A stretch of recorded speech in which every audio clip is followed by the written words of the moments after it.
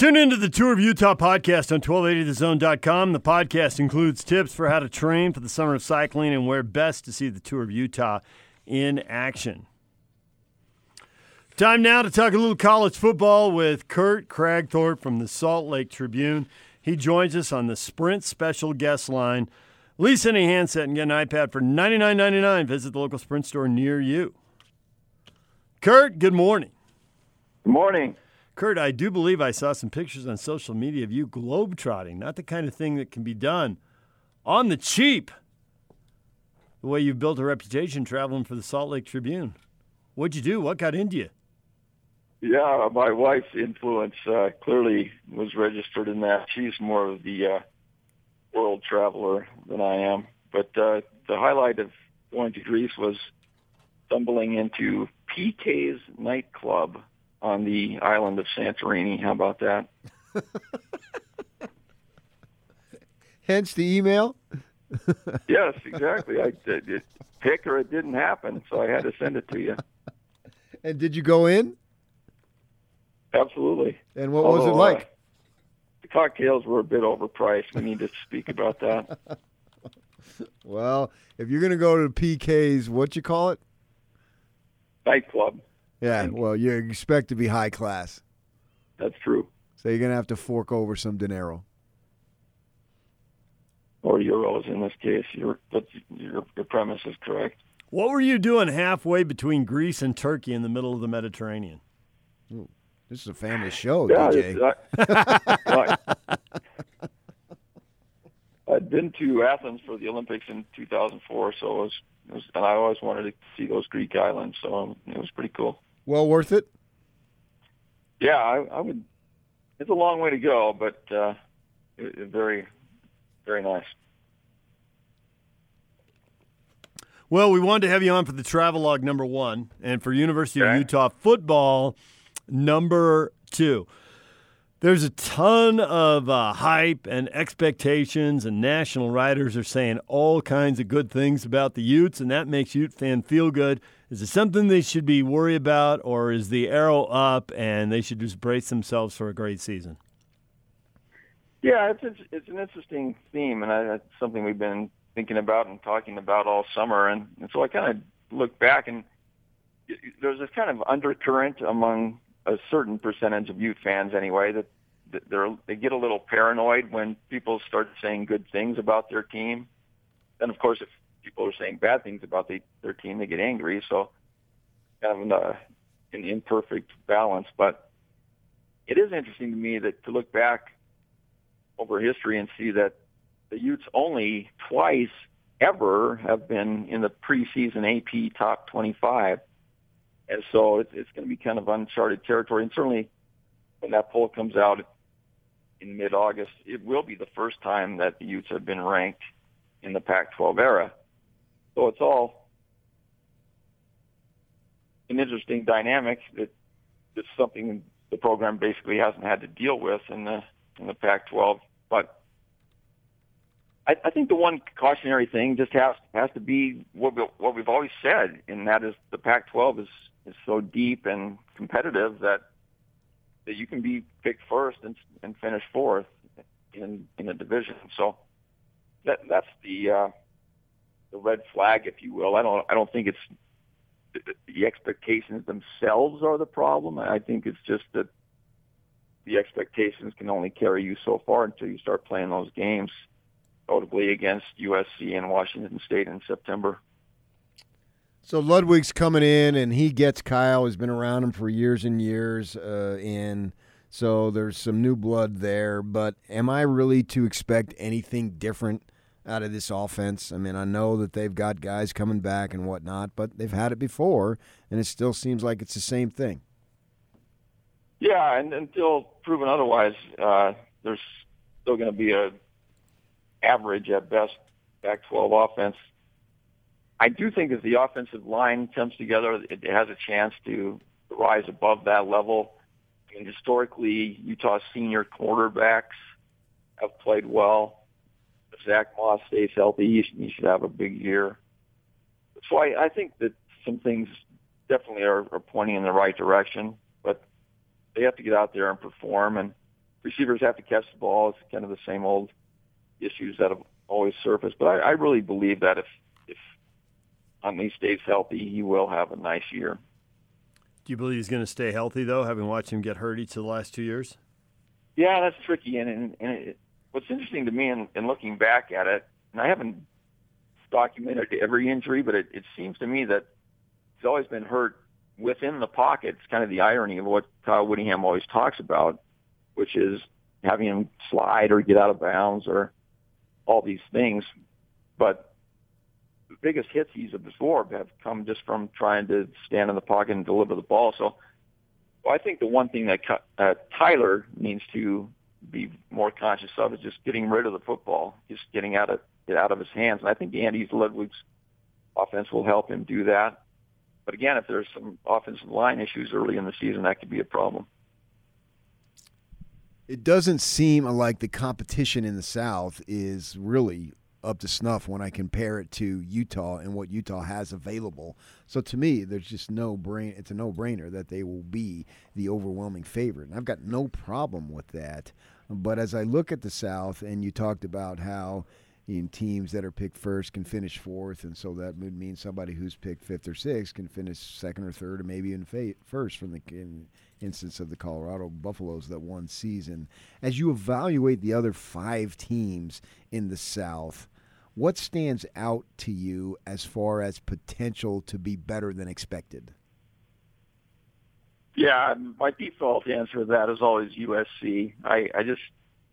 It's mind-boggling to me that I could ever live long enough to see a 5-7 USC team that was on the field last year, particularly the product they displayed at Rice-Eccles Stadium. I was just inferior to Utah, and just, again, stunning to me that could be a program representing USC. But all that leads up to me saying that I do expect them to have a bounce-back year. Now, exactly how I quantify that or how significant the rebuilding or rebirth will be remains to be seen. But I do know there's talent in that program. I think the one asterisk will be how long it takes for the new offensive coordinator, Graham Harrell, to get his system in place and humming. But I think J.T. Daniels is a good enough quarterback to thrive in that system. Again, just the question of how long it will take. And the whole thing about USC is their demanding schedule up front, including Utah and Stanford. And so their September will be absolutely fascinating. But yeah, a couple things come to mind. One, I do think USC will be picked second, maybe just out of reputation, ignoring last year, but also just the notion that they have players in that program. But it'll be curious to me. I can almost picture Utah being the unanimous first place pick in the South, and that would just be crazy. It's great to win the South, but now that they've won the South, they're going to want to win the whole conference. As you talk to people and read up on Oregon, Washington, possibly Stanford or Washington State, how do they stack up against the big dogs in the North? Yeah, and that's the other thing that will come out that in the media poll that selected people like me get to vote on. They do ask you to pick the overall champion as well as just the 1 through 6 in each division, and I'll be very surprised if the Utes get a lot of votes as the overall champion. Now, the interesting part is I don't know whether it'll be Washington or Oregon that is the pick from the North. But I do think that whoever the consensus is, that team will be also favored win the championship game. And so, yeah, I do expect Washington to have a bit of a drop-off, but their quarterbacking actually might be better with Jacob Eason and Jake Browning, and Chris Peterson's done a great recruiting job. So they're pretty well loaded, even though they've lost a bunch of starters on defense. And Oregon's an interesting one to me. I think that the offensive line they fielded against the Utes last year is nothing compared to the product they'll have this year. Notably, the Sewell kid from St. George who missed that game with injury, and they also had I believe a targeting, oddly enough, sanction that affected the first half of their game against Utah. So I think Oregon's a little better than people around here might be giving them credit for, just based on the Utes having beaten them last November.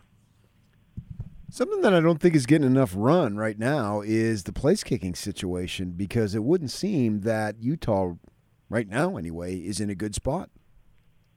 Oh, yeah, I think that's a huge concern, no doubt about it. That's high on my list for amp stories right now. It would be Jaden Redding, walk-on from Virginia, the state of Virginia, who has no college experience. And it is kind of funny.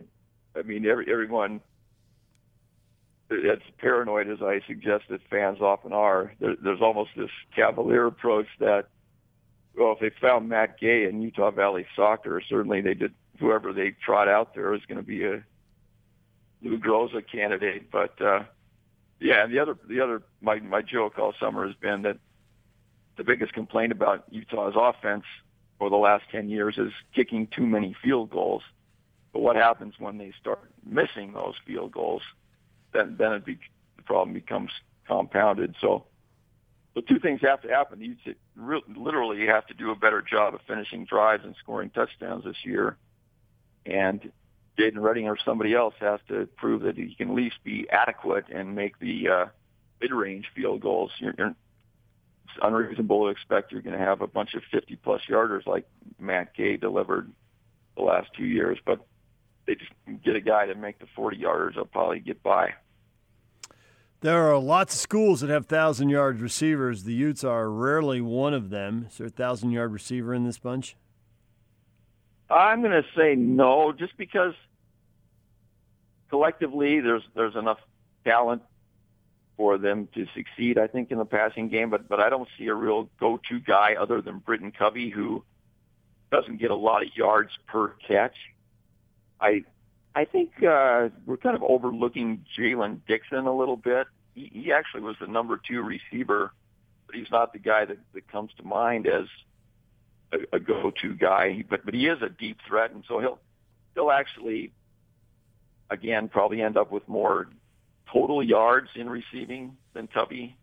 But for him to get 1,000, he'd have to catch 50 balls, which seems like a lot. So I think the safe answer to that question is no, but I don't know that means a sign of trouble for the receiving corps as a group.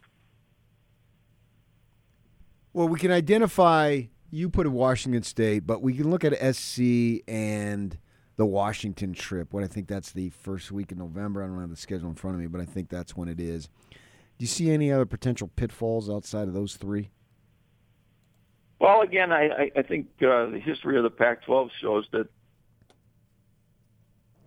the competitive nature is such that what defines the league is the game you lose that you wouldn't expect to lose going into the season, and that's not a Utah thing. That's a Pac-12 thing. There's always going to be somebody that beats you that you figured going into the year you were going to beat. So in the essence, I guess I'm answering by saying the field in that regard. But yeah, I just think that I tend to dwell a little bit too much on history, but Washington State has been a nemesis. Arizona State has been a nemesis. So I think those two games, even at home, will be generally tougher than people might think as of July 16th.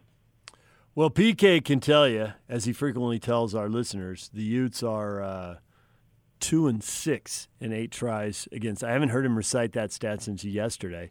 Washington State has 4 wins in a row over the Utes, and Utah's never beaten USC in the Coliseum, and obviously Washington, and they had the 1 win over them, but that's been a major problem. So really, it seems like they're 4 games. Can the Utes go 2-2 on those 4, beat everybody they're supposed to, and finish 7-2 and win the division?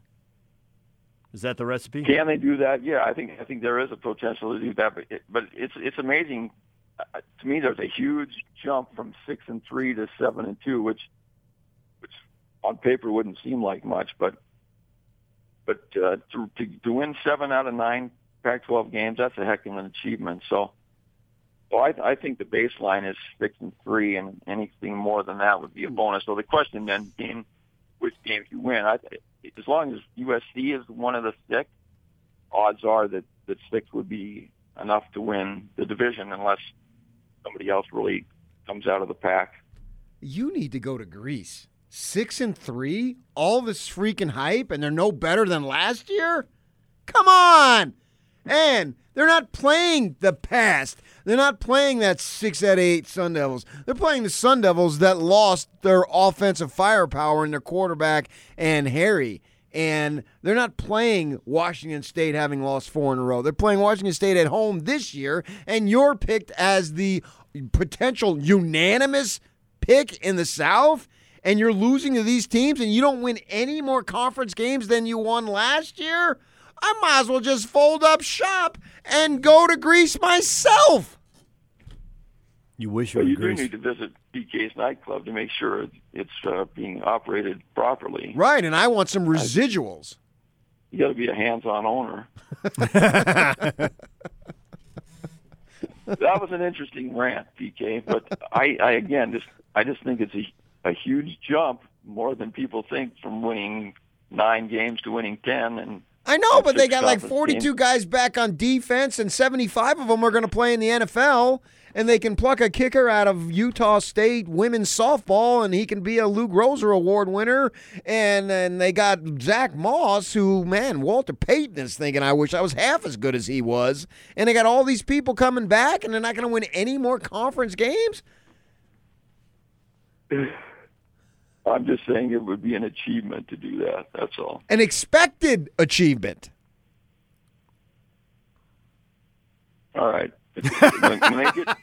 When they get win number 7 in the Pac-12, which might take until November 30th, Which is fine. I agree with you. I'll 7-2 is an excellent season in the Pac-12, and if you go 7-2, you're probably going to win the division, and if it doesn't come until the end of November, so be it. And there's nothing wrong with that. 7-2 is an outstanding season, but all this hype that we've been experiencing, and it turns out that they're no better than last year, that just seems a little bit of a letdown. That's an argument to be made, but as long as it wins you the division, then I can't see it as a letdown. You'd still be in the top 20 if you're 6-3 in the league and 9-3 overall going to the championship game, you'd still be ranked in the top 20. So I don't know how much higher the expectations would be than that. I don't know what Ute fans you hang out around compared to me, but the feeling I get is the Utes, the win in the Pac-12 South and going to conference title game, I think the fan base found that very exciting. I don't think they're going to find it as exciting this year. I think it's really normal with sports fans. You want a little more than you had the year before. They want to go to the Rose Bowl. And I don't think they particularly care if they're 6-3, 7-2, or 8-1. They want to go to the Rose Bowl. Yeah, exactly. So, again, that's the point I was kind of trying to make, that it doesn't matter how you get into the championship game and what your record is, that just getting to that game is the baseline, simply because that's where you finished last year. And to PK's point, in fewer words, people do expect them to pick up where they left off. So then it does come down to, I wouldn't say make or break or succeed or fail, but certainly it's just like the NBA. You go to one level of the playoffs one year, you want to advance beyond that the next year, and so clearly the next logical step is to win that conference championship game. Kurt Kragthorpe, Salt Lake Tribune, and World Traveler. So this club, was it big? Was it well advertised? Was it a quiet place at the end of the street around the corner? Only the locals knew about it? What was it like? Yeah, it was right on the kind of a boardwalk thing in Santorini in the main town, kind of down some steps. But the advertising was kind of like a sandwich board kind of thing. That was a picture I sent EK. But it did look like a nice place and a spectacular setting, that's for sure. Kurt, as always, we appreciate a little time. Thanks for joining us. Glad to have a wide-ranging conversation, as always.